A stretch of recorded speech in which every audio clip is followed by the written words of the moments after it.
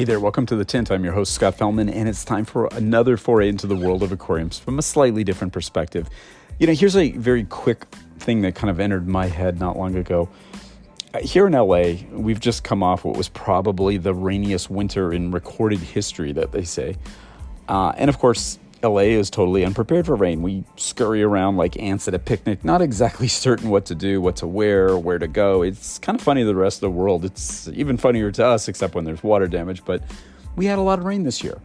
And of course, as a fish geek, after dealing with the deluge, it got me thinking about what else? The seasonal inundations that tropical areas like the Amazon region or Southeast Asia endure, and how the seasonal rains affect the aquatic habitats there. What happens in many of the regions of Amazonia, for example, is that the water level in the rivers rise significantly, often several meters, and then the once dry forest floors fill with water from this torrential rain and overflowing rivers and streams, and then the agapo are formed. We've talked about this 100 million times here. All of that stuff gets into the now underwater topography. Botanical materials, fallen leaves, seed pods, all that stuff is submerged. Currents redistribute this stuff into little pockets, which affects the underwater geography of the landscape. Fungi and microorganisms begin to feed on and break down these materials. Biofilms form, crustaceans multiply, fishes find new food sources, new hiding places, new areas to spawn, blah, blah, blah. Life flourishes in these inundated forest floors. What's really cool to me, though, is that this is a regular cycle of life, and we as aquarists, particularly those of us who play with botanical method aquariums, are in such a unique place to replicate some aspects of these ecosystems. Now, we've talked about the urban agapo concept, which is, raising and lowering the water level to correspond with seasonal deluges. Makes sense. It's pretty cool to do. But what about other things, like perhaps turning up the filter output in your aquarium a little more to simulate that rush of water after the rain inundates the forest or the streams, and you've got more water level, higher velocity. That could be interesting.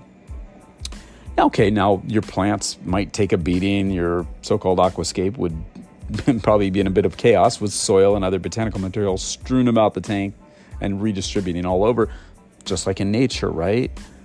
You could add some additional fishes to simulate the castaways or travelers which flow into these inundated areas.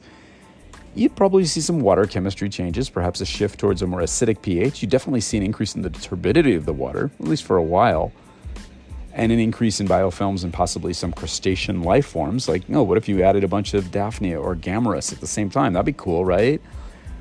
A reasonable simulation of a remarkable cycle that occurs in nature on a regular basis. This kind of goes hand in hand with what we talked about the other day about operating our systems. Is it disruptive? Perhaps. Is it beneficial? To the fishes, certainly so after they adjust. Is it transformational? Well, definitely. It's something that would perhaps unlock some interesting insights into the lives of our fishes and the environments from which they come.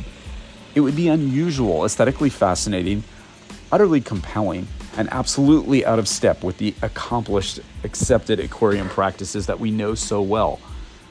Rain is truly the bearer of life. It's transformational. It's essential for our existence and for the continued existence of many of the fishes that we love, as well as the habitats from which they come.